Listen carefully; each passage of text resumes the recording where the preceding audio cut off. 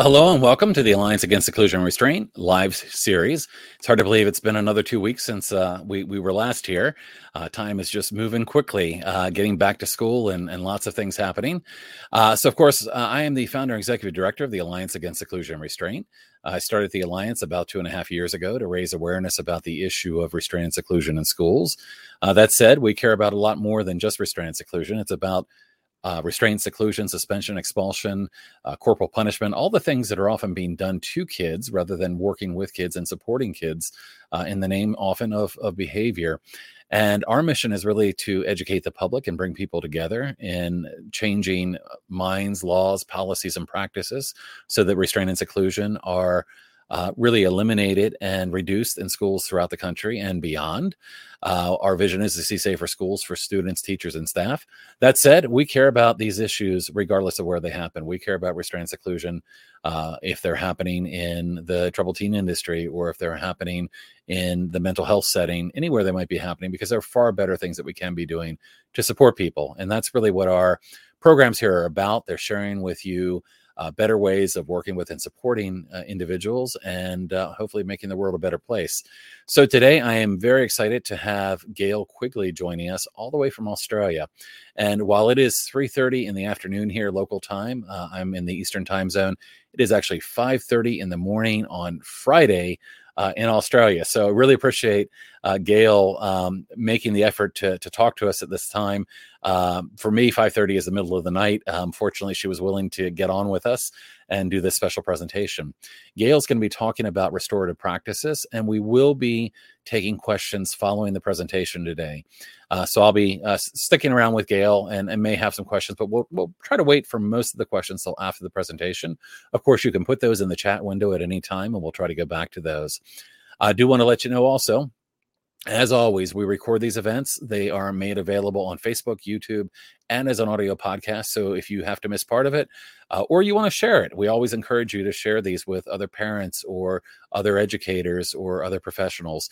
Really can be helpful. So with that, let me go ahead and add Gail here to our stream and give you a brief introduction. As I mentioned, Gail is joining us all the way from Australia, where it's bright and early in the morning.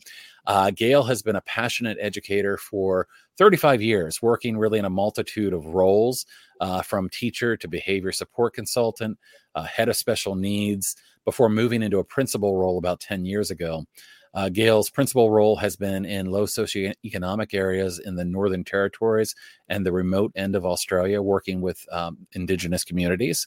Gail is fiercely passionate, and I can absolutely say that with a lot of certainty, fiercely passionate about shaping schools to ensure that every student is understood, safe, and able to succeed no matter what their needs might be. Gail's also currently working on a doctorate program at Queensland University of Technologies, and researching something that is really, really interesting to me, and Gail and I've had several conversations about. It's the between the intersection of complex trauma and developmental disabilities in a school setting. And I think there's a lot to be learned there. And in learning those things, I think there's a lot of improvements that can be made really in schools across the world. So Gail, thank you for getting up so early and joining us today. Thank you, Guy. Thank you so much. Firstly, just thank you so much for inviting me. I feel very privileged to be able to speak on this forum here. We've had some amazing conversations, and I really admire the work that you and the team are doing currently in the moment. And thank you to everybody for joining me. It's quite a privilege to have people interested in things that I've got to say. I think they're interesting, but it's even better to know that there are people out there, particularly around the world now, that are interested in what I've got to say. So I guess without further ado, I'll just, as Guy said, I've prepared a presentation. So I'll be running through the presentation and really happy to accept any questions at the end.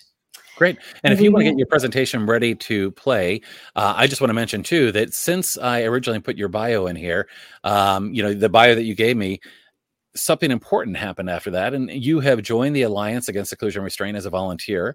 So you're actually now volunteering with the organization, which is fantastic, and we're very excited to have you. And we've got a number of volunteers really from across the world, and with you over there in Australia, we can really say that we've got people all around the world that are focused on this issue. So I'm going to go ahead and bring your presentation up if you want to go ahead and put it in the play mode. And there we go. I'm going to go ahead and add it to our stream now, and I will let you take it away. I'm going to put myself on mute and try to be quiet. Those of you in the chat, remember, if you have a question, feel free to put it in the chat. We'll probably take most of the questions at the end, but feel free to put those in at any time if you have any questions.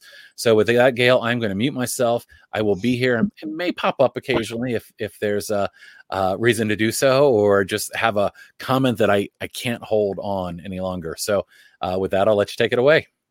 Hey, thank you, Guy. And again, a huge thank you to everybody for joining me. I say this morning, but it's wherever you are, whatever time zone you are in the world, welcome. So before commencing, I'd just like to mention that the material presented here today is based on my own personal experiences whilst working in a multitude of roles across many jurisdictions. And, I've really thought about what the title of this presentation is. And as you can see, I've sort of changed it a little bit, but, it's Restorative Justice 101, but beyond. So we're going a little bit further beyond just the 101. And it's really about restorative justice being the golden ticket to building a safe, supportive, learning community. And I'm doing a trauma-informed lens, putting in a little bit of the research that I've found at the moment while doing my doctorate program. So I'll be moving on. So the aim today is to gain an understanding of just the fundamentals. Most importantly, while I'm going through this presentation, I'd really like you to maybe start evaluating your own mindset regarding restorative justice, because it definitely is a continuum. And it's my hope to maybe just agitate your mindset somewhat, or maybe cement it or concrete it, or just plant a seed as we go through today. And my hope is that by the end of it, you would actually be able to go away and conduct a basic restorative chat using common language. So I'm going to start off with some scenarios. Now, as you know, I've been a principal for 10 odd years, and schools are very complex places. I'm sure they're not just complex here in Australia, they're actually very complex around the world. So those of you that are working in schools, as I go through these scenarios, I'm sure that you can actually go, oh, yes, that's absolutely happened. And I'm sure you understand as a principal, many, many things come across your table and come into your office. And for the mums and dads at home, or support workers, I'm sure that you can relate to these. Maybe these sorts of things even happen in your own home. So the first scenario, and I'm just introducing these scenarios just for a bit of a taster for you to think, how have you seen this dealt with in like a traditional school or in a traditional classroom? So we've got this situation where a teacher has brought in these two boys fighting.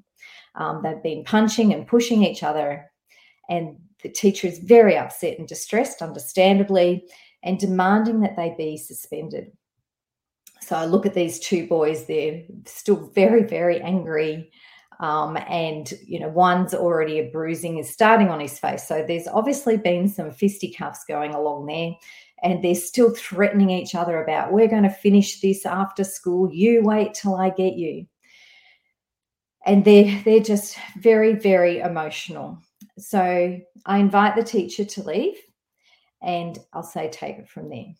So I just want you to think, what would you do in that situation? What have you seen happening in maybe your school or in traditional schools? And we're going to come back to these scenarios at the end once I've gone through my restorative justice presentation. The second scenario, again, is something that happens in lots of schools. And this is a scenario about some racial tension. So, and, I do need to say these are all sort of based on real life events, but fictional people. So there's been some racial tension brewing at this school. So it's a low socioeconomic school with very multicultural. And there's been two new large Iraqian families that have arrived. And these children, prior to arriving in our school, had been based in refugee camps. Trauma-affected children. Now, over the last few months, there'd been some bullying and a gang type mentality from the senior students in the school towards the families. And then on this particular day, enough was enough and things exploded. I was called down onto the Oval, and upon arriving there, it was just an all-in brawl. About 10 students, not a nice situation. Again, heightened anger, very distressed staff. Kids were distressed. A lot of kids were around encouraging it, of course. So after breaking it up, I could see that this was far from over because, again, there were things, of retribution after school. And the third scenario is around an Indigenous student. Very sad story for this Indigenous student, which I'll go through later on, but he had been diagnosed with ADHD and had suffered from complex trauma. He struggled at school academically and socially and behaviourally and had a very, very short fuse. Obviously, he'd been restrained and suspended at schools countless times. And that was really the pattern. When I arrived there, he'd hardly been at school. He couldn't read, and most of the time he just spent up on the roof swearing at everybody, throwing rocks. He had a very good arm, I have to say. And the staff, understandably, were very, very fearful of him, and were pushing big time for him to be excluded. Added to that, his behaviour was a real issue at home too for his mum. So I'd just like to keep those three scenarios in the back of your mind. So we've got, two boys fighting. We've got a much bigger issue around racial tension that's spreading through the school. And then we've got this one individual child who is causing all sorts of trouble for the staff, the school, and the students. So my restorative justice journey, it started probably 20 years ago. And I guess throughout my teaching career, when I started at the bright young age of 20, I've always been incredibly passionate about social justice and just kids having a voice. 20 years ago, the landscape was, I think, rather different to what it was now, and it was a very punitive, disciplined type of environment in schools. But I always knew that I wanted to do it differently. And even in my early teaching career, I always seemed to get all those so-called naughty kids in my class. And I loved it. I really did. So, when I think back to when this all started, there were two I would call them life-changing events that I attended to. The very first one was I attended some Glasser training, so William Glasser, on control theory. And I'll briefly mention the basic fundamentals of that. And the second life-changing event was doing a restorative practice professional development with the most amazing woman based here in Australia. Her name is Margaret Thorsburn. So she's got some great books out there. Look her up, Google her, join her Facebook. She is simply amazing. So firstly, choice theory. And look, I could talk about choice theory for the next hour, but that's not really the purpose of this. But choice theory changed my life. Choice theory has as its roots, believes that you cannot make anybody do something that they don't want to do. It's all about internal control versus external control. The person actually has to choose what they are going to do. William Glasser even likens it to if somebody had a gun held at your head, you would say, oh, well, I have to. Well, actually, no, you don't have to, because you still have a choice. You can choose to be shot in the head, or you can choose to do something different. So it is all about your internal choices. William Glasser also really believes what I've coined the 3 R's, and it's all about relationships, relationships, relationships. That is the key to human development and actually a safe and harmonious community or world, I think. And then he talks about the 5 basic needs. Now, some of you may have already heard of these 5 basic needs, but when I look at these 5 basic needs of survival, love and belonging, power, freedom, and fun, I think restorative justice fits into every one of those. And Glasser would say that we don't all have the same basic needs, that we may have a need for power and love and belonging, and it's about filling your cups. Everybody has a different sort of level of need. And, it's most important to mention that a need of power doesn't mean power over, but actually power within ourselves. So most of the kids that I work with, our little challenging ones, gosh, they have that need for love and belonging. And, that it's these 5 basic needs that drive human behavior, as William Glasser said. So, rather than looking at these naughty children, I often reflect, what is the need that they're trying to have met? And as I said, I could do a whole presentation on William Glasser's choice theory, but we need to move on. Gail, I think you just taught me something that I'm going to have to start giving credit to William Glasser, because I've often said the 3 R's of education should be relationship. Obviously, not the first person to say that, but I mean, it's so critical. I love that idea, and couldn't agree more that the relationship part being so critical. So I'm actually interested to hear more on choice theory at some point. So I'm making myself a note. There may be another presentation in your future. Yes, look, I'm truly in love with William Glasser's work, and it seems to have died a little bit, but it was quite big time. But it's what actually dictates my whole life and how I think about things. So when I say it was life changing, I genuinely mean that. So okay, and I love this slide. So this is about the relationships, and this does tie into restorative justice or restorative practice as well. And he talks about the 7 deadly habits and the 7 connecting habits.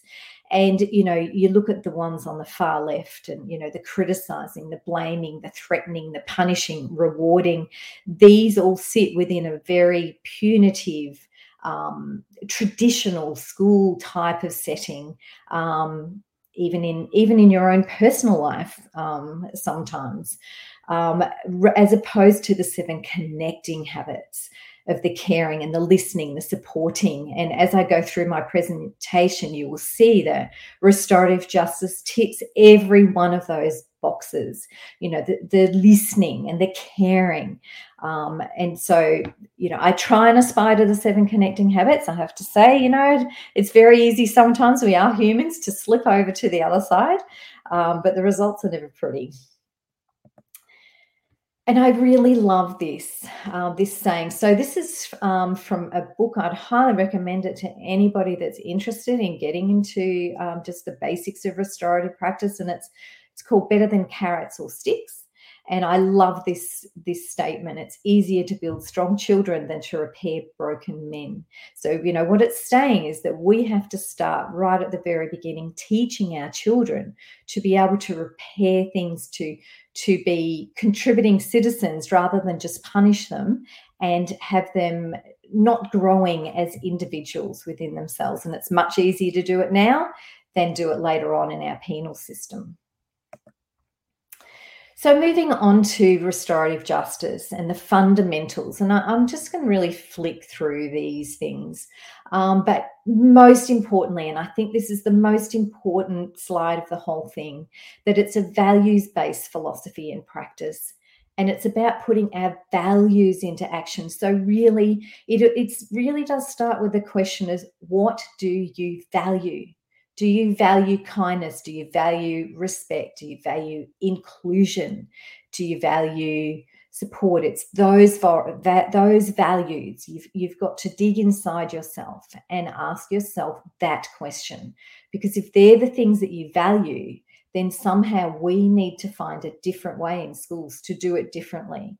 Because punishment and suspension, exclusion does not value those types of things.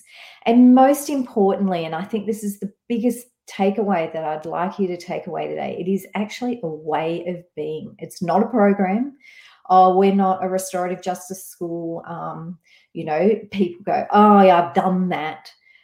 It's not a prescribed program. It is a way of being. It permeates through the whole school, through your life, in every conversation, in every action you do. It is a way of being. So you can't say, oh, I've done restorative justice. It doesn't work like that. So these are the basic fundamentals again.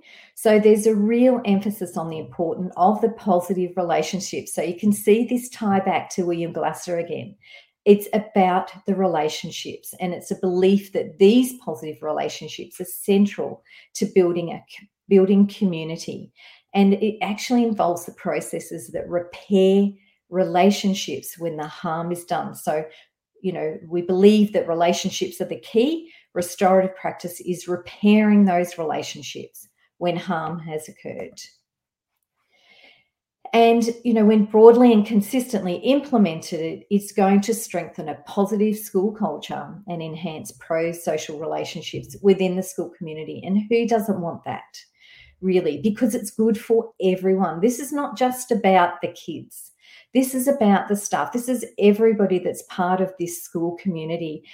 Restorative practice definitely has the potential to improve staff relationships with each other, with the children, with the parents, staff relationships amongst and beyond and outward as well, past those gates. So restorative practice is all about that. It's a belief that crime and inappropriate behaviour causes harm, and that the injustice should focus on the repairing of that harm caused. So it's not about punishing the offender, but rather what harm has happened and how do we go about repairing that harm. And it has a fundamental belief that the people affected by the harm should have the opportunity to be part of the resolution. Doesn't that actually make sense?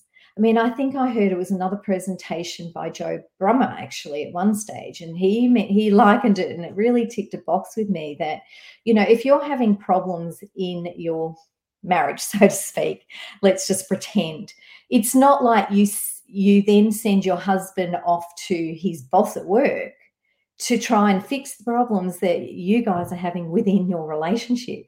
It's something that you need to be part of. You both need to be part of. And each person needs to have the opportunity to be part of the resolution. And so often in schools, isn't it, that we just send the kids home, we just suspend them. I mean, something happens and you go home. And then they come back and suddenly everything's magically meant to be fixed. And there's not even actually a conversation around the victim and the perpetrator as to even what happened. So restorative justice is very big about the person most affected needs to be part of the resolution. And it really has a fundamental belief that those that are struggling, we need to help them and not isolate them. We need to be part of their support network. So just really quickly, I won't read that whole thing because everybody can read, but really what's fundamental about it, it's a total shift away of thinking about that laws are being broken, and whoever broke the law, we just need to punish them for breaking the law. There's a shift towards that there's been harm caused, there's a disagreement, there's conflict. The question asked is, how do we repair this harm? And we need to address the conflict, meet the needs, so that the relationships and the community can be repaired. It's just a different orientation. It really is a total mind shift. And these are the goals. Look, most importantly, I think, I love this first one. It really seeks to redefine justice and how it's done in the world. And, it has the power to dismantle racism and inequity. These things are so very close to my heart, not just in a school setting. And, you do see restorative justice, in other parts of jurisdictions, I guess. Here in Australia, restorative justice is used a lot now in the penal system, and it is often an alternative to imprisonment, which is very, very exciting. Most of that I've already mentioned. Now, this is a very interesting slide, and this is the social discipline window, and I'll quickly talk you through it. So we've got on the bottom axis support, And then we've got on the left axis control. Restorative practices sit in that blue window there. So if we can just sort of run through the other ones. So, we've got no support and neglectful. So there's no support, but there's also no control. That's not helpful. Moving along the bottom, we've got the permissive or the full. We've got all support and no control. Do what you want. Kids, you decide what's going to happen today in this classroom. Hey, the sky's the limit. Whatever happens, happens. We'll work through it. Then we move up to the top left, and there we've got all control and no support. The very traditional. It's my way or the highway. I make the rules in this place. You do as I say, and if you don't do what I say, then off you go. You're not welcome to be here, and you're going to be punished. Restorative justice sits in that blue window where you've got lots of support, but also control. And this really is a myth that I'd like to bust, because many people think restorative justice is all about no control and no rules. It is actually quite the opposite. There is still limit setting. There is still discipline, but it's done in a very supportive, nurturing way. It's a really great slide, that one. I really like it. Well, lots of words. But really, the key points here I'd like to mention is that it's really about a paradigm shift. Because there are still rules and there are still guidelines. It's just that it's how we deal with the breaking of the rules that's different in restorative justice as compared to a traditional punitive approach to discipline.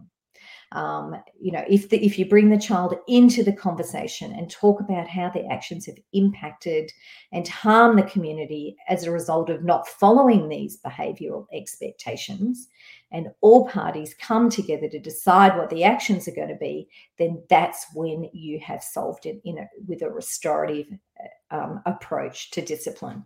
So I really need to stress again, it's not about there are no consequences and there are no rules. There actually are. It's very much about that. But it's just how you deal with them and how you work with the child to ensure that it doesn't happen again. Gail, I was just going to jump in real quick. It's such an interesting point, how you work with the child. And so much of this, I look at, so many of the approaches out there that I would say are far better approaches, relationship-driven approaches, restorative approaches, trauma-informed approaches. And the common denominator there is, rather than doing things to kids, you're working with them. And it seems like that's such an important part of not only, as you mentioned, kind of what does discipline yield if, you send a kid home and, they're not part of the process. It's interesting that there's such a desire for consequences when in fact the consequences aren't structured in a way to offer any support to the child. So I love the graphic, but I just love that you made that point about, how important it is for the child to be involved in the process. Yeah, thanks, Guy. And, look, how many times do we see a child suspended and they just come back to the same situation? It just makes no sense to me that they're just sent away and come back and things are exactly the same. The problem still exists and they haven't grown as a person. I've just seen the most amazing things happen through these restorative practices of the insight that the actual child gets around how to deal with conflict. And don't we want that? It's about teaching those skills. We teach all sorts of other skills, but we tend to not teach those skills of how do you resolve conflict? How do you be an active participant in community? And restorative justice has the power to do that, certainly not sending a child home to just sit in isolation at home. And often it's where they're learning how to deal with conflict in not an appropriate way, sometimes in that home setting in some of the settings I've worked at. That's not a criticism to homes or families, because I know that families and homes do the absolute best they can do at the time with what they're being given. So Mahatma Gandhi, I just love this. An eye for an eye makes the whole world blind. It really sits in nicely. So look, now this is the part of the presentation where I'm just going to flip through a restorative justice conversation and the questions that we ask. And before I do, it's really important to understand the role of the facilitator, so the person that's actually part of this. So say in the example, the first scenario I gave you, I was the facilitator with these two boys. But most important to realize, the problem is the problem, not the person. It's the problem. It's about depersonalizing it. And I love this. I'm always curious. If you get curious about things rather than having a judgmental view, but a genuine curiosity, what's happened here, rather than a judging stance, you'll definitely get far more information than what you need. So there's always a facilitator. It's never done alone. There's always a facilitator there. And here are the questions. And look, I apologize if people have seen these 100 times over, but these are our questions. So what happened? Now, I think about what happened, and it reminds me now, I'm sure that many of you have heard or read Oprah and Bruce Perry's book, and it is titled What Happened? And that just changes the whole stance of the conversation. What happened, rather than what did you do? It makes you curious. So what happened? Get curious. What were you thinking at the time? So it's getting them to look inside themselves. What was going on? What were you thinking? Help me understand. What was going through your head at that time for you to punch that kid in the eye? And what have you thought about since? So it's a reflection. Who's been affected by what you've done and in what way?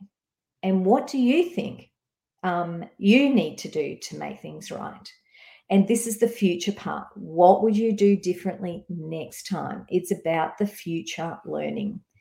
I'm just going to and there's also questions that you ask the victim, slightly different questions. Again, the same question, what happened? And what impact has this had on you?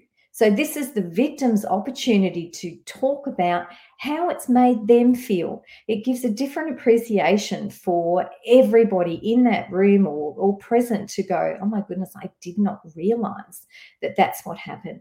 And this one, what's been the hardest part for you, or the hardest thing? And what do you think needs to happen? How different is this to, you look at that scenario and two boys are sent home. None of this happens. There's been no appreciation. The victim doesn't even have a chance to say what they need for themselves to make things right. Now, I'm just going to really quickly unpack these questions, not all of them, but just to give you some alternatives, because sometimes you hit a bit of a brick wall. So again, thinking of those two boys, what happened? And often they say, I don't know, or ask him. And I must say there's a process in all of this too. I don't have the time today to go through the whole process, but there is an exact process. So, you ask all the questions of one person first, and then you ask all the questions of the other person next. So you don't skip and change between all the questions. And look, it's really good too, if at all possible, to have a support person in there for each of the individuals, if that is at all possible. But I'll go through, there's a continuum. So I'll go through that later on about, how big you want to make this, or how small you want to make it, or just a casual conversation. So these are some of the alternatives, which I'm sure you can read through. Always good to have them in your back pocket so it doesn't hit a brick wall. I like I often say, if I was a fly on the wall, what would I have seen happen? It sort of takes it away from the personal and the angry. So there's some alternatives to what happened. And for students that are affected by trauma, because as Guy mentioned, I am doing my doctorate on the most fascinating of studies, the intersection between complex trauma and disability. So I've tried to build in a bit of a trauma flavour. And in doing so, I'd really like to acknowledge my supervisors, Dr. Judith Howard and Dr. Lyra Estrange from QUT, who have really grown my thinking around trauma. Obviously, there's not enough time to go through it today, but so trauma kids, it's when did this happen? Depersonalize it, or where? Ask those sort of things first rather than getting them to look inside themselves, which can often trigger those same fight, flight, or freeze type of emotions. And then you can move on to what happened. So what were you thinking? So that was the second question. What was going through your mind? So you can see that there. What's going through your mind? What did you hope was going to happen? Tell me, what made you decide to do that? Or looking back on this, what do you think now? So there's lots and lots of, and there's so many resources out there about these types of questions. These are just sort of my other thoughts that I've sort of had along the way. And so the third most powerful question is, who has been affected? Now, this is probably the crux of it, but probably the most difficult, because 9 times out of 10, and I'm speaking children because they're the ones I've had the most experience with, say, I don't know, him. Well, no, actually, not just him. I need you to think bigger than that. And this is so powerful, because this is where children learn to realize their behavior doesn't just affect one person. It actually has a ripple effect. It affects so many other people. So you often have to prompt in this area.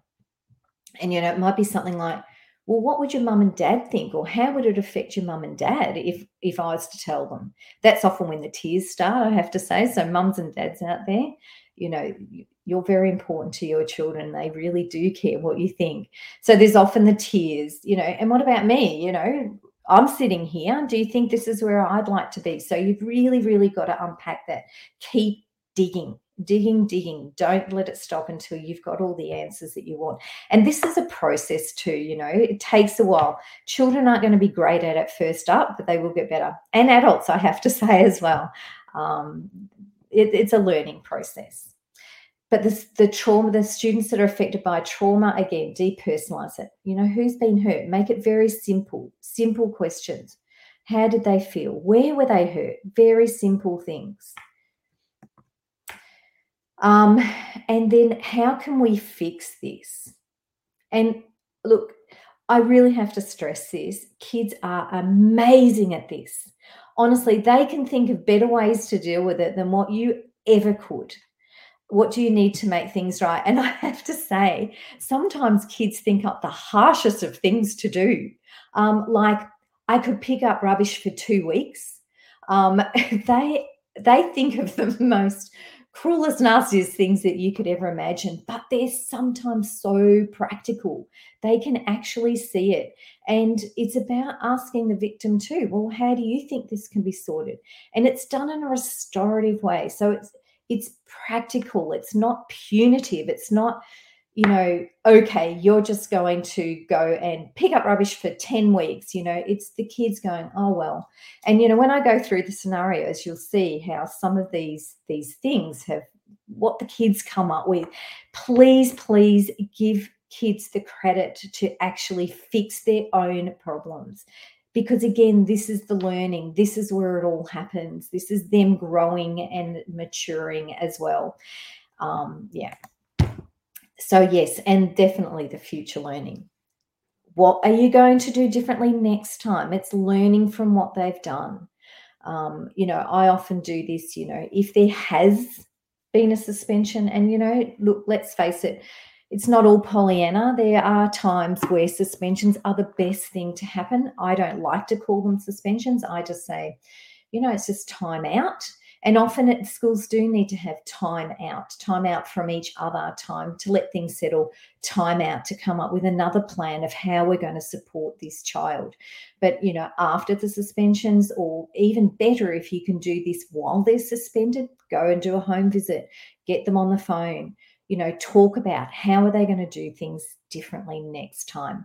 Sometimes I've actually brought the child in from the suspension to do the restorative justice before they come back to school. Not, now you're back at school, this is what we're going to do. And, it does take preparation. You need to prepare for that. But then they come back with a clean slate. Everybody's happy. It's all been dealt with. Day one, right, let's get back to it. I find that really works well. But yeah, the future learning, what have you learned?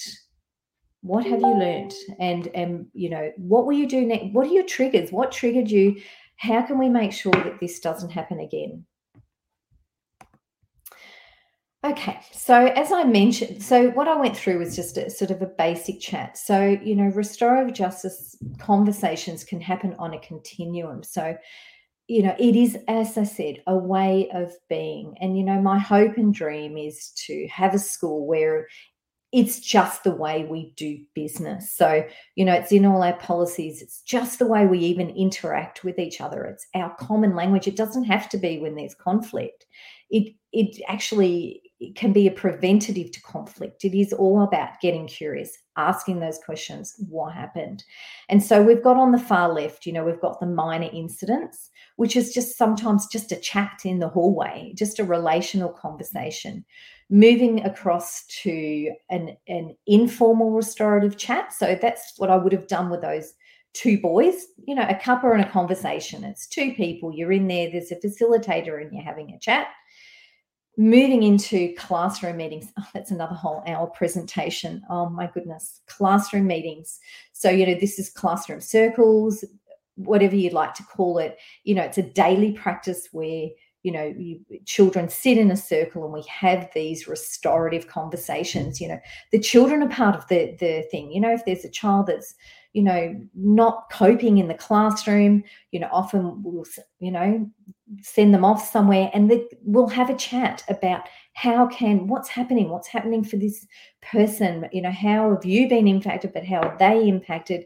And it's the classroom gaining an understanding and coming up. Sometimes the person's in there too, but it's the classroom because they're the community and they're healing circles. They decide the consequences. I remember doing one for a classroom teacher and she's having all sorts of problems. The kids were, she was having difficulty managing behavior, etc. And I actually came in and facilitated a classroom meeting with the teacher being in the room and all the kids. Oh my goodness, it was just so powerful because she had an opportunity to say in a non-blaming, non-judging situation how she was feeling about things, but also, and had hats off to this teacher because sometimes it means letting go of your own power because the children also had an opportunity to talk about how they were feeling. And it was, as I said, credit to her. And they were saying things like, but we think you're unfair, because the girls always get chosen for all the special jobs and we don't. So it was so powerful. But rather than just coming in and laying down the law and going, right, you lot, and putting in all sorts of like punishment plans and ticks on the board and, 3 strikes and you're out type of stuff. This was a classroom meeting and I never had another problem. You always had your one-on-one problems, but it was so enlightening for the teacher. It was reflection on her own practice, but also enlightenment for the kids too, to understand that their behaviours are having a massive impact on their peers and on the teacher as well. And then we move right over to a very formal restorative chat where it's also all organised, all the participants are briefed prior. There's lots of people, involved. And then the formal conference, and I have done a couple of these where, you may have up to 10 people and it may take 2 or 3 hours. That's, where it's a very big thing, like, stealing or something has happened. The parents are involved. You've got your guidance officer from the school involved. You might have the classroom teacher. You sometimes even call the police services in or whatever else. So you can see there's a whole gamut of the way this can be used. It is a whole way of being. I know I keep saying that, but it is. This is important. It has to be at the right time. Everybody has to be ready for this. Are you ready?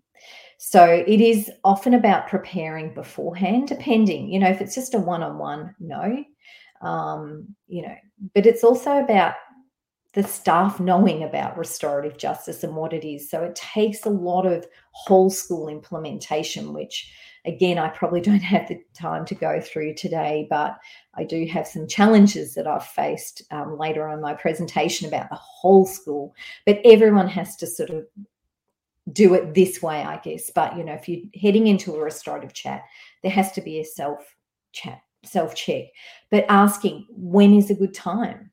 Is it now or is it later? Hey, isn't that something a bit different? Go away, cool down, come back later. Doesn't mean it's not going to happen. It doesn't mean that there's not going to be a consequence. It just means that it needs to be at the right time. Is the person calm enough?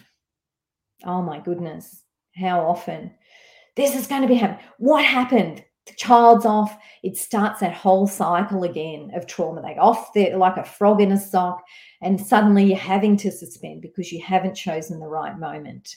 So are all parties ready to talk about what's happened?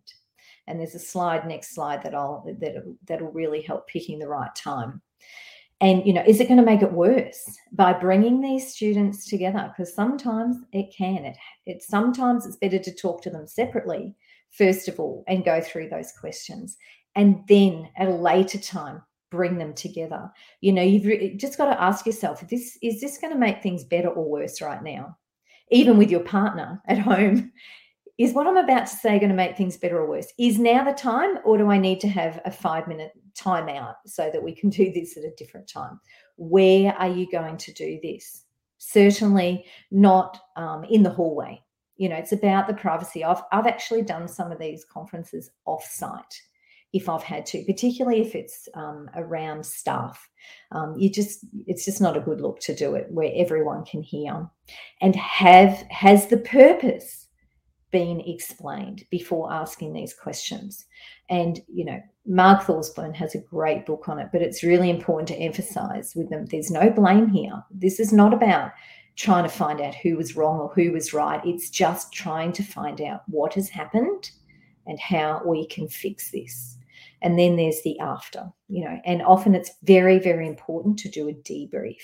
So, if there are staff involved in this, sometimes it's really important to go and do a debrief and do a follow-up, because a word of warning, these can be incredibly emotional. I remember one restorative chat I did, it was 2 young girls and they stole from the school library.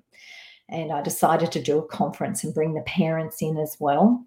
And I can tell you at the end of it, we were all crying. I was crying as a facilitator. The parents were crying. The kids were crying. They can become very, very emotional. So it is really important as the facilitator that you are able to debrief with someone, but also offer that debriefing support for anyone that's involved in it. And this is what I was talking about. So this is sort of more about the children that have suffered complex trauma, but you can see the purple line is the adrenaline and the yellow line is the cortisol. And, think back to any incident that you deal with. So you've got the peak and the child starting to come down. And I've been guilty of this too, actually. I actually didn't know this. And often you go, okay, they're calm now, and you're down in that first dip. I'm going to start talking about what's happened. Even a restorative justice, what's happened, or, but you've still got the cortisol running through the child's body. And so it has the potential to actually escalate, get the adrenaline flowing and escalate that situation again. So it's very wise to choose the right time when the cortisol is starting to leave their body. So as I said, it can often be, sometimes it can even be the next day. Sometimes it can be, you just need to, you don't return them obviously to the situation, but sometimes it is, you just need to go home for the day and let's come back tomorrow and talk about this, if it's a really, really tricky situation. So now I'm just going to dig a little deeper, and I'm just going to really touch on these because it is, some quite theoretical stuff, but it's just a bit of a taster and to build a bit of an awareness of some deeper theories, I guess, behind restorative justice. So a theoretical perspective. So these are the 2 theories that I'm actually using in my research at the moment. And look, sorry, I'm not going to sort of, blow your brains out with it because it took me a long time to get my head around it. But there's 2 theories that I think really pertain to restorative practices. So there's the Bronfen-Brenner ecological systems theory. What a mouthful. And social constructionism. And, in the light of restorative practice, I think, you can definitely tie these together. So I'm just going to quickly touch on those. I love this. I love this for all sorts of reasons. I think this is just another one of my Glasser moments in the fact that Bronfenbrenner believes that, a child, so you look in the very center there, there's the individual. I talk about a child because it's a child, and it's about a child developing. And Bronfenbrenner's theory believes that a child develops within an ecosystem, that they don't just develop. So it's about that whole nature nurture debate. Yes, they're born with the genes they are, but it's the ecological system that sits around the outside of that, like a set of Russian dolls, he likens it. And so you've got these things growing out further and further.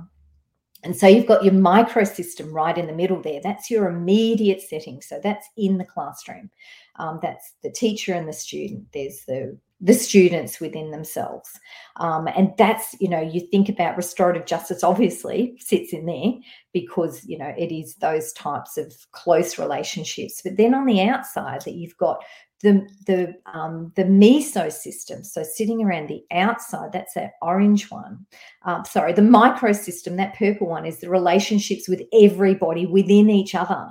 So, hey, how's that? The teacher with the parent, the teacher with the teachers, the teacher with the student. There's that. And then around the orange, there's the mesosystem. This is fascinating, I think. That's the relationships within that whole sort of like microsystem. And then we've got the blue, which is the exosystem. And this is a system that the children aren't even part of, but it does have an effect on their development. So it might be the parent's workplace or something that's happening actually with the teacher at home that they've brought into the classroom. And then we've got the macro systems, and that's all the policies that are developed within the school, but also within government and even cultures. All these play a part on that individual. And my dream would be that at every level restorative justice is embedded in there, that the policies and the practices are built on restorative practices as opposed to traditional punishment, etc. So look, that's just a taster. I'm sorry, I just had to throw it in because it's go and have a look at Bronfenbrenner. It's fantastic. And then we've got social constructionism, and quite simply, social constructionism is all about believing that there is no reality, that our realities sit within our perception, and we construct and co-construct our realities, and it's through the conversations that these happen. So thinking back to restorative practices, what's happened? How has this impacted you? The things that come out is enlightenment for kids to go, oh, I didn't know that. And so, I think it's also having those conversations around these key terms of punishment. What is punishment? What is discipline? What is inclusion and exclusions? It's having those, because that's how policies are constructed, through that social constructionism. So, I just wanted to talk about those two things. And look, just really, really quickly, some stuff around complex trauma.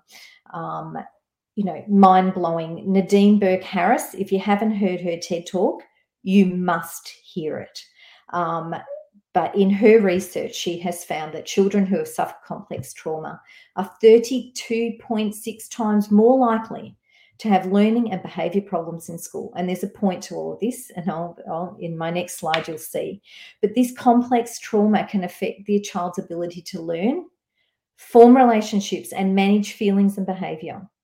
And in turn, that has a profound effect on the whole school community.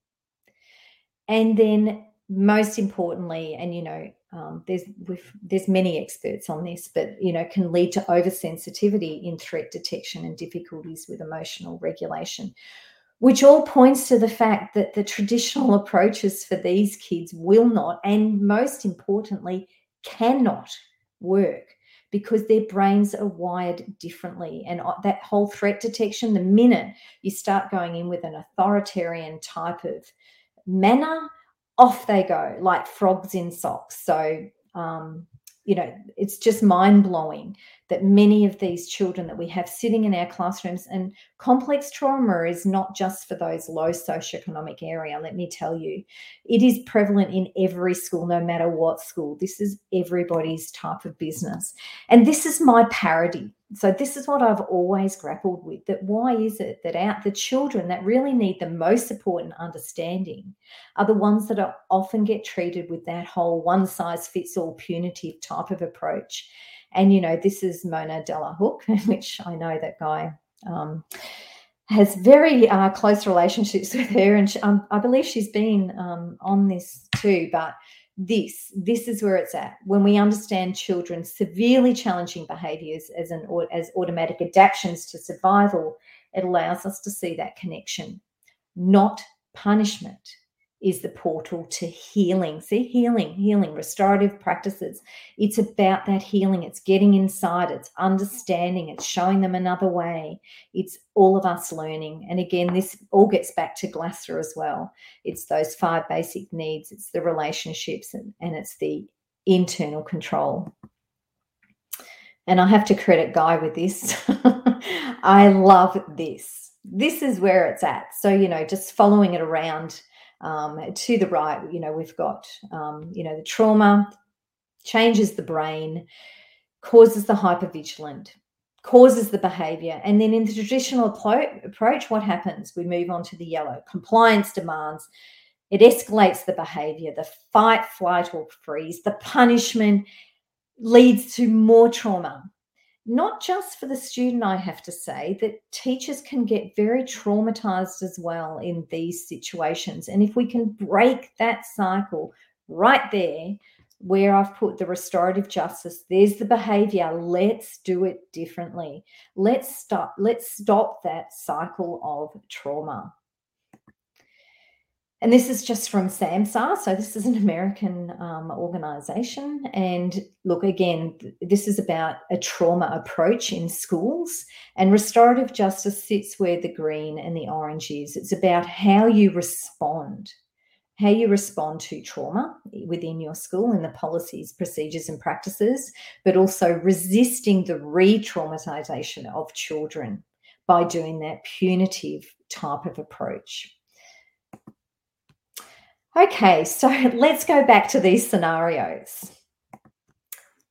Okay, so here we've got the boys having a big punch on and they're in my office. Okay, now let's just look at one way that I could have dealt with that. And I could have said, right, that's it. You know the rules in this school, boys. What's the rules? No fighting. Right, you've broken the rules. What happens when you break the rules? We get into trouble. Yep, big trouble. I'm going to ring your parents and you're going home. Done. Come back in 3 days' time. What has that solved? What could happen when they come back? I can guarantee you what will happen is they'll be fighting again as soon as they get back. Nothing has been fixed. So what I did with these boys is I did a very simple restorative practice and we went through what happened. And they both, chatted about what happened. To cut a very long story short, this is what actually had happened while they were talking to each other. What had happened is the day before, it had been going on. There'd been some name calling at the school. So the boys went home and told their parents. Now, the dads being very brave, one of the dads, I'm going to go and sort this kid out, son. Watch how it's done. So after school, the boy gets picked up from his dad and the boy is sitting in the car with his dad waiting to move on. And this other boy's dad comes up to the window and starts to threaten the boy sitting in the seat. You need to leave my son alone and stop saying these things. What does the dad do? Hey, you don't speak to my son like that. If you keep speaking like that, I'm going to come and knock your block off and watch out. You know that sort of man versus man type of thing. Very restorative. And so I didn't know any of this. So what happened is that the boys then got very, very angry at each other because of their dads. And so they started to talk about all of this. And the most powerful moment was when the boy was saying, but I felt really, really scared when your dad came over to the car. And the other boy said, so did I. I felt really scared about my dad doing that, and I felt so bad. And suddenly there was just this moment where these boys went, oh my goodness, we both feel the same way. And this whole conversation started, and it was so funny at the end, because one of their things that should happen is that they wanted their dads to come in and do a restorative chat with me so that they could actually learn a better way of doing things. And so, look, that was a great story. Those boys became really, really good friends. There was no suspension. There was actually, that's right. The consequence they came up with, that they had to do nice things to each other for 2 days. So they were almost like each other's slaves. And as I said, kids come up with the best things. So that was the first scenario, a very happy ending and a learning by all. And then, of course, I went to the staff member and explained what had happened. What would have been more powerful, I think now on reflection, is to have the staff member sitting in with that restorative conference. I didn't do that, but, this is a learning for me too. That would have been incredibly powerful. And, maybe the next step could be to have those dads in. I didn't actually go that far, but it's time consuming to do that. Scenario 2, this is the racial tension. Oh my goodness, this is a crying moment. I did a much bigger restorative conference there. So I got in a respected type of elder from the Islamic community to come in. There was the guidance officer in this as well. There was a couple of classroom teachers as a support, and we did a more formal conference with this one. It was quite bigger. It went for a couple of hours, but oh my goodness, the understandings these kids had an opportunity to talk about what their life was in the refugee camp and how it's kind of made them feel and how they felt when they were being bullied, and their life in general. And that was just such an understanding for these kids that have never experienced anything like that. And there was such an empathy. And at the end of it, the leader of the Islamic, he was sort of like the boss of the family. He stood up and he went over to the other boss of the gang, and he stood up and he held out his hand and he said, I would like this to be peace amongst us. Thank you so much for being part of it. It was so powerful. Kids can do these things. I don't know why adults can't sometimes in the world we live in, but the kids can do it. And then after that, the gang actually became the protectors of the Islamic kids, because they had this absolute empathy for these poor children of what they'd gone through. Oh, and the final scenario, this was probably a very sad story. This was in my time up in the remote. And this was this little boy. He had the most terrible life. His brother had a restraining order against the mother because the older brother had come and put a pool cue through the mother's hand. Look, these boys had been belted up continuously they lived in fear of their older brother. So did the mother. The mother was a substance user. This little boy had been, I think he'd hardly ever been at school because he was always suspended. He had the most complex trauma. He couldn't read, he couldn't write, he couldn't do anything. And as I said, he spent most of his life on the roof. And, I made it my mission, through my whole Glasser thinking and also restorative practice, to build a relationship with this young man and many others in the school, I must say. And it got to the point where I was his safe haven. That wasn't a very popular decision with many of the staff, but my office was his safe haven. And, through working and, all the research on complex trauma shows that if a child has just one significant person or one significant relationship in their life, it can change the trajectory of their life and of their brain biology. And this is what happened with this young man. So I was there for probably 2 or 3 years, and he just suddenly grew within himself and he learnt to read. He learnt to read. At year 4, he learnt to read. And from there, he was strutting around the school going, I'm going to go and get myself an education, because up there they got sent to boarding school when they were in year 6. And he's going, I'm going to be better than my brother. And when his mum used to pick him up from school, he used to kick the front seats of the cars and go off. now he'd sit in the front seat and read the newspaper while he was waiting for her. Oh my goodness, it was just so powerful. It can make a difference. It really can happen. But, it was a long journey. He did have his moments. And, look, the staff were very fearful of him, understandably. And there was always that push, get him out, get him out, get him out. But, when I left, he was still there, through a lot of work with everybody, I guess, not just myself. So just wrapping up, oh my goodness, I talk too much, but wrapping up, it's not all Pollyanna. It is a difficult thing because it really is that hearts and minds work. Our schools, well, I know here, many schools here are still very traditional because it's the way we were brought up. It's our beliefs, it's about punishment. It has to be, maybe we brought up that way, the penal system, a lot of people think it's a program, it's often been said, that restorative stuff of yours, that program just doesn't work. There's going to be a lot of naysayers, believe me, because people think it's a really soft option, but it isn't a soft option. You think about those questions, those kids would go, can't you just send me home, miss? I don't want to have to talk through all that because it's confronting.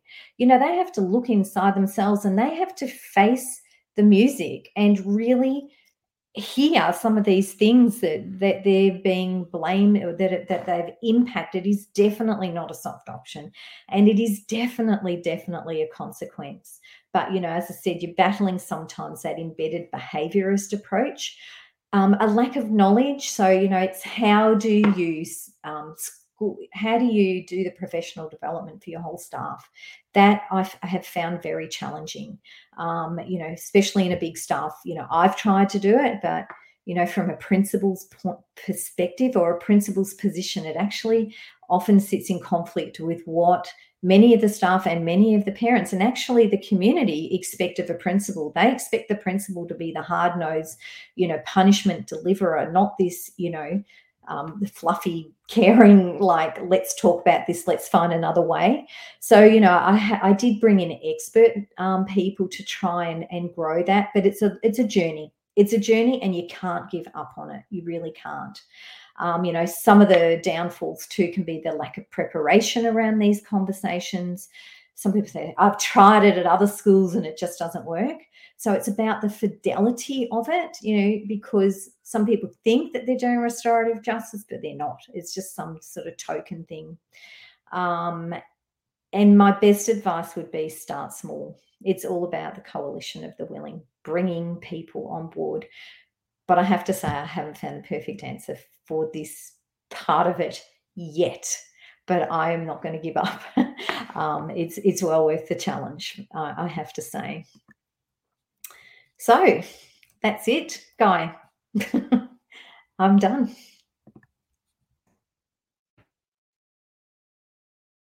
I should really unmute before I start talking, right? Sorry about that. I went ahead and removed your presentation, so it's just you and I now, so you can feel free to close your PowerPoint. And I want to let people know that are watching, if you would like to ask a question, feel free to put a question in the chat, and we will try to have Gail to get through a couple questions before we wrap up here. And of course, I'll start with a couple of questions and comments. Well, actually, let me get the one that I saw already here. This was from Teresa.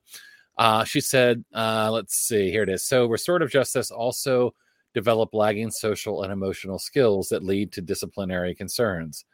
How is this not a win for all involved? So it sounds like Teresa's getting to that point of like kids actually are able to learn skills during this process. What's your experience with that? Oh, 100%. Because the more you do with this, either as the victim or as the perpetrator, they have this incredible knowing and understanding that conflict doesn't always have to be this yelling and screaming and shouting, and they actually learn the language. It's about the language. It's using those sorts of languages of what do you think? How do you feel? It's growing that emotional literacy as well. So without a doubt, and the more they do these things, they know the whole spiel. And often you'll find kids just doing it naturally in the end, and staff. It's not just about the kids. It is growing that emotional literacy too. Mm-hmm, I mm-hmm. don't know if that answers that question, Yeah, but and I mean, it seems to me that like some of the other things that we find that work that are really centered on relationships and problem solving, and it seems to me that you're modeling also the skills of how to deal with conflict or how to deal with problems. And one of the things I've seen from talking to teachers and children and parents is what's exciting to me is when you see a child that's learned a skill like restorative practices, where they then want to take that home and apply it to their family, or they then want to take a different approach to how maybe they solve conflict. So you're absolutely helping to I would think teach skills that can carry over to a child's entire life. yeah, definitely. And look, it's not for everybody, I have to say too. And sometimes you've just got to work through this. Sometimes kids need a few goes at this. It's not just something that a child's just going to be able to walk in to. Particularly children that maybe are have a fear of talking or things like that. It's really about adapting and evolving it from an individual basis. So whilst there's a generic set of questions, you're absolutely free, obviously, to cut some out, add some in. Sometimes it just takes time. Yeah, and that actually really works well with this question came up, which is how much can we change the question to meet different cognitive levels of children? And I'm even thinking about for instance, non-speaking children, or how you might approach this in working with kind of a variety of neurodiverse children as well. Yeah, and look, totally. And, as I said, it's not a one size fits all. And, I've even done like social stories for, children with autism. And, yes, you sometimes just got to simplify things. And do a very abridged version. But I think, again, I go back to the point. It's a way of being. So even if it's not necessarily the questions, but just the approach that you use, that curious, questioning approach with your whole goal of repairing the relationships, it's probably even more so about that than the actual questions. Yeah, and you're right about that. I mean, I think listening is probably one of the biggest things that gets missed often from the child's perspective. They maybe ask questions in a typical discipline scenario, but they're not really looking for what the child has to say or what happened to the child. Or so the right questions are certainly important. Another question, kind of in that vein as well, from Kristen, said that her son would become selectively mute when asked to reflect on what happened. Fortunately, staff found other ways to help him convey the story. And Kristen, please feel free to share with us what some of those other ways might have been. Her question for you was, what are some of the ways you assist people who can't put experiences into words? Drawing is amazing. So often it's like, just sit and draw me a picture of what happened. Or sometimes it's even just show me, acting out, using, body language of those types of things. Sometimes it can even be, often I've sent them home and their parents can actually then get the story more so than say in a school setting, and maybe they can record it for the child, so it doesn't have to happen then and then. Or maybe it's with the guidance officer, maybe it's somebody else that they have a relationship with more so than me. It's finding somebody that they're comfortable with. But I definitely understand where you're coming from, Kristen. It does approach that. Again, it's just finding the right time. But, if I've done my job and I have great relationships with the kids, and I definitely try to have the best relationships with all the kids in the school, they often do feel comfortable chatting because they know straight away, again, it's my way of being. It's not that threatening standover type of approach, but more of a supportive, caring, nurturing type of approach. So, it's those. But yeah, Kristen. Well, it looks like Kristen added a couple things to that and said, let's see, his speech pathologist would start with a stick person showing how she saw him earlier in the day. Then how he looked now and asking what happened in between. he would draw it out. In the process, it sounds like they were really doing a great job.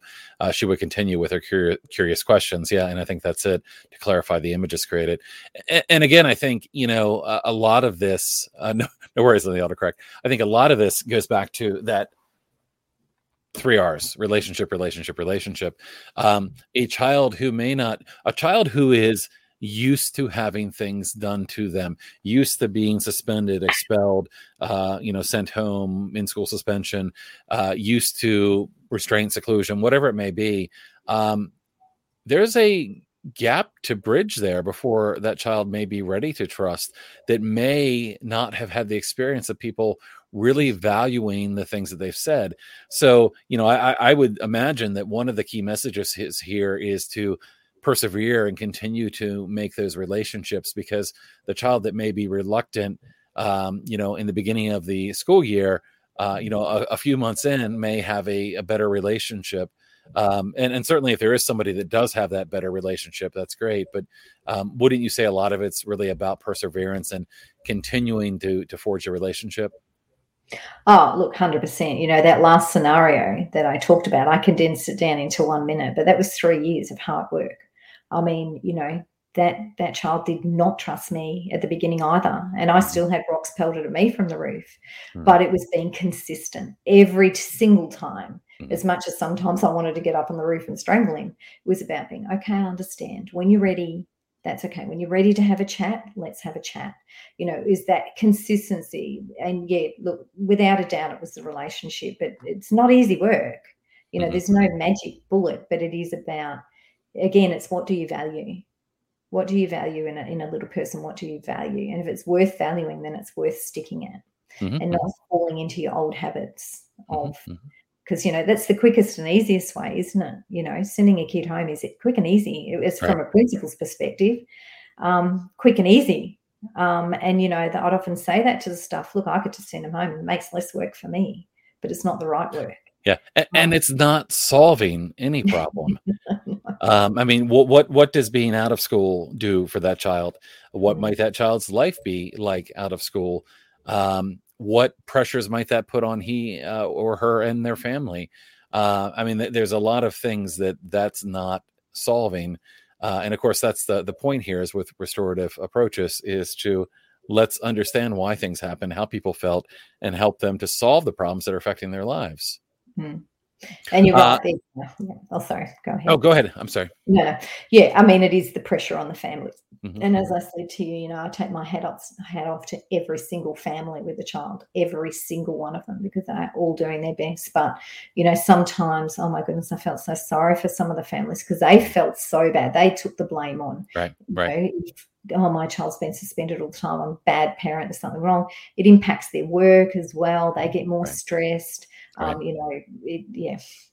And we often live in a world where the focus is first to blame the child, and when people are done blaming the child and expecting that the child be responsible for fixing the challenges, they then move to the parent, and many parents who are out there, wonderful parents, doing the best they can, working really hard, supporting their children, all of these things are put to blame, and there's a lot of blame and shame that happens there, which is really upsetting because, I know personally so many families that are really doing amazing things to support their kids, but are chronically blamed for, and again, this isn't about blame. This is about how do we help people? Yeah. And, I was thinking about one of the challenges here, and you kind of touched on this a bit, is that we do come from a mindset of discipline and consequence. And a lot of us were raised in that kind of model. And let's face it. I mean, people have been raised and we still have corporal punishment that happens in a lot of places, including here in the United States. A lot of things that we should know aren't working that people continue to do. And one of the things that's interesting to me is if you look at the word discipline and you look at kind of where that word evolves from, the roots of that word are really about instruction and knowledge. It's about teaching. Discipline is not about consequence, but somehow discipline has gotten the gotten conflated with consequence and negative activity and punishment. And discipline should really be about teaching, right? About providing providing skills and helping kids. But I'm sure as a principal, and I know from talking to you before that, and know from teachers and schools that I've worked with, that there's often this backlash of, oh, this, why am I'm sending them to the office, so you will suspend them or expel them. And if you don't do those things, you're not doing what we should be doing. We should be doing these things. How do we change those mindsets and get people to look at discipline as, teaching kids and helping them develop the skills to be successful humans? And look, I think that, I don't know if that was a rhetorical question or a question, but, for me, it's just one teacher at a time. I think, it's again, not giving up. It's being relational in my own conversations with teachers, I guess, and it's modeling, but, and look, it's, as I said, starting with the coalition of the willing, but, you hit the nail on the head. And, I was always in conflict, I guess, with my role and my values in that. And that traditional role of, we've sent this child to you, you have to punish them, otherwise you haven't done your job properly. Right. And you're letting us all, and you're not being supportive. And, my reflection on that was, I understand where they're coming from. I don't support what they're saying, but I do understand. So it's finding that balance. And again, it's about education, and it's about knowledge, and it's about time, and it's about them seeing the fruits of what this can bring. Sure. Yeah. Our friend Jamie Emerson, who's over in the UK, so truly a international audience here today, really enjoyed the session and was really inspired by what you've been talking about and resonating with their own experiences there. The question here was about staff resistance, and that people have different ideas of behavioral and different tolerances, and kind of, again, getting back to what you've done to help people to be open to the approach, and maybe that's thinking about some of the success stories that you've had. I would think that with some of these situations that you would begin to get believers as they would see the kids that have been labeled to be the disciplined kids, the bad kids, beginning to make progress. Has that been your experience, or have you found other ways to help people to make that turn? I mean, it's a challenge when you say that, because, some people it's hard because it is that hearts and minds work. So the bigger question is, how do you change people's hearts and minds? And, I have to admit, I don't have the 100% answer to that, but I think it's about growing the knowledge, and it is about presenting this stuff, but being open-minded, being open to the discussion. It's about that social constructionism. It's about them having the opportunity to talk to me about their concerns around this approach as well. So I guess it's about being open and just, involving them in the conversations as often as you can. Now, sometimes that's not positive, because, some staff don't like it that the kids can have a voice and say how the teachers made them feel and what their part in it was. But involving them in the actual process, and, talking about the successes, and, bringing to staff meetings some of these types of things, even videoing them and sharing them, I guess. It's about staying the course and challenging, and being brave enough to challenge some of that stuff. Absolutely. That goes on. So a couple of things I want to mention. You mentioned Mona Delahooke, and we have Mona's been on the program twice now for different presentations. I will mention to those that may not be familiar with Mona's work, Beyond Behaviors is a fantastic book. And it really goes into a number of things you were talking about. Mona, of course, talks a lot about the polyvagal theory and about kind of bottom up and top down behaviors, and kind of the challenges with the behaviorism approaches of always thinking everything is a matter of choice. So I think works in well with a lot of this work. You also mentioned the book from Bruce Perry and Oprah. The title of the book is What Happened to You? I was losing it there, which I think we both talked about, that we're both have been reading.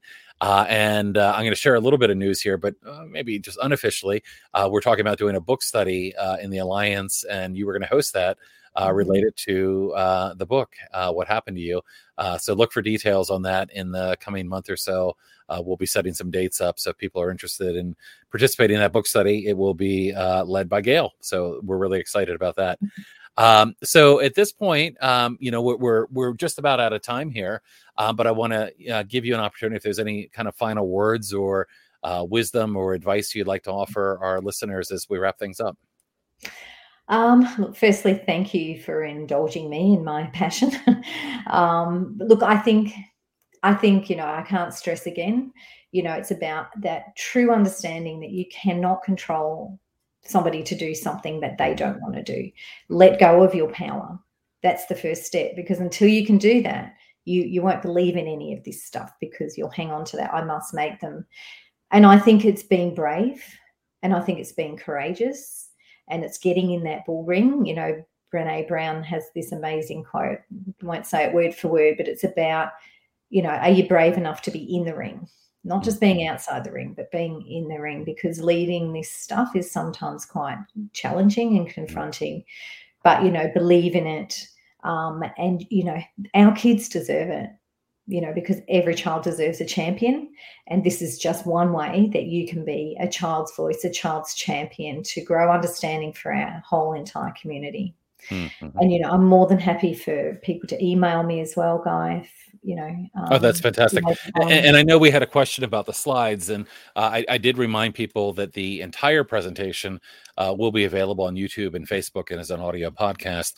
But if somebody was interested in your slides, can that be made available? Or, okay, so they can, if they email me. Yeah, okay. Email it on. Okay. Absolutely.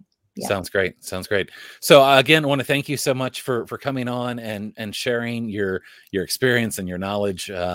Whether we're talking one-on-one or doing something like this, I always find your work really inspiring and really appreciate, all that you've done in your career. And we're getting some nice comments here, about your presentation. So thank you so much. And I will talk to you again very soon. And we'll be looking, and we already got somebody excited about the book study, by the way. Looking forward to that. But thank you so much, Gail. And I will let you go. We have a couple of quick announcements here, but again, thank you so much, and we'll see you again next time. And thank you for the privilege. Thank you. All right. So thank you so much for joining us today. I did have a quick announcement regarding next time. Kristen, I see you're excited about the book study. I am too. We'll have details on that on the Alliance. Probably on the Facebook page is the best place to find that information. So feel free to reach out or just follow us there. Do want to mention we've got another presentation coming up again in 2 weeks. So we do these every 2 weeks. 2 weeks from now, we're going to be talking to Julie Roberts. Julie Roberts is the founder of the Therapist Neurodiversity Collective, a group of therapists that are really supportive not only of neurodiversity, but very respectful and working with people in ways that are very supportive. And they've got a great group of, OTs and speech pathologists and others that are part of this collective. And Julie's going to talk to us about shifting therapies towards empathetic and respectful neurodiversity paradigm. That should be really exciting as well. So be sure to join us again in 2 weeks. So thank you all for joining us today. Look forward to seeing you again soon. Feel free to stay in touch with us on our Facebook. We're also on Twitter and Instagram and elsewhere. And as always, if there's anything we can do to help, please feel free to reach out. Thank you, and have a good afternoon or morning. In the case of Australia, I think it's now almost 7:00 in the morning. So I thank Gail for being willing to participate so early. Thanks so much.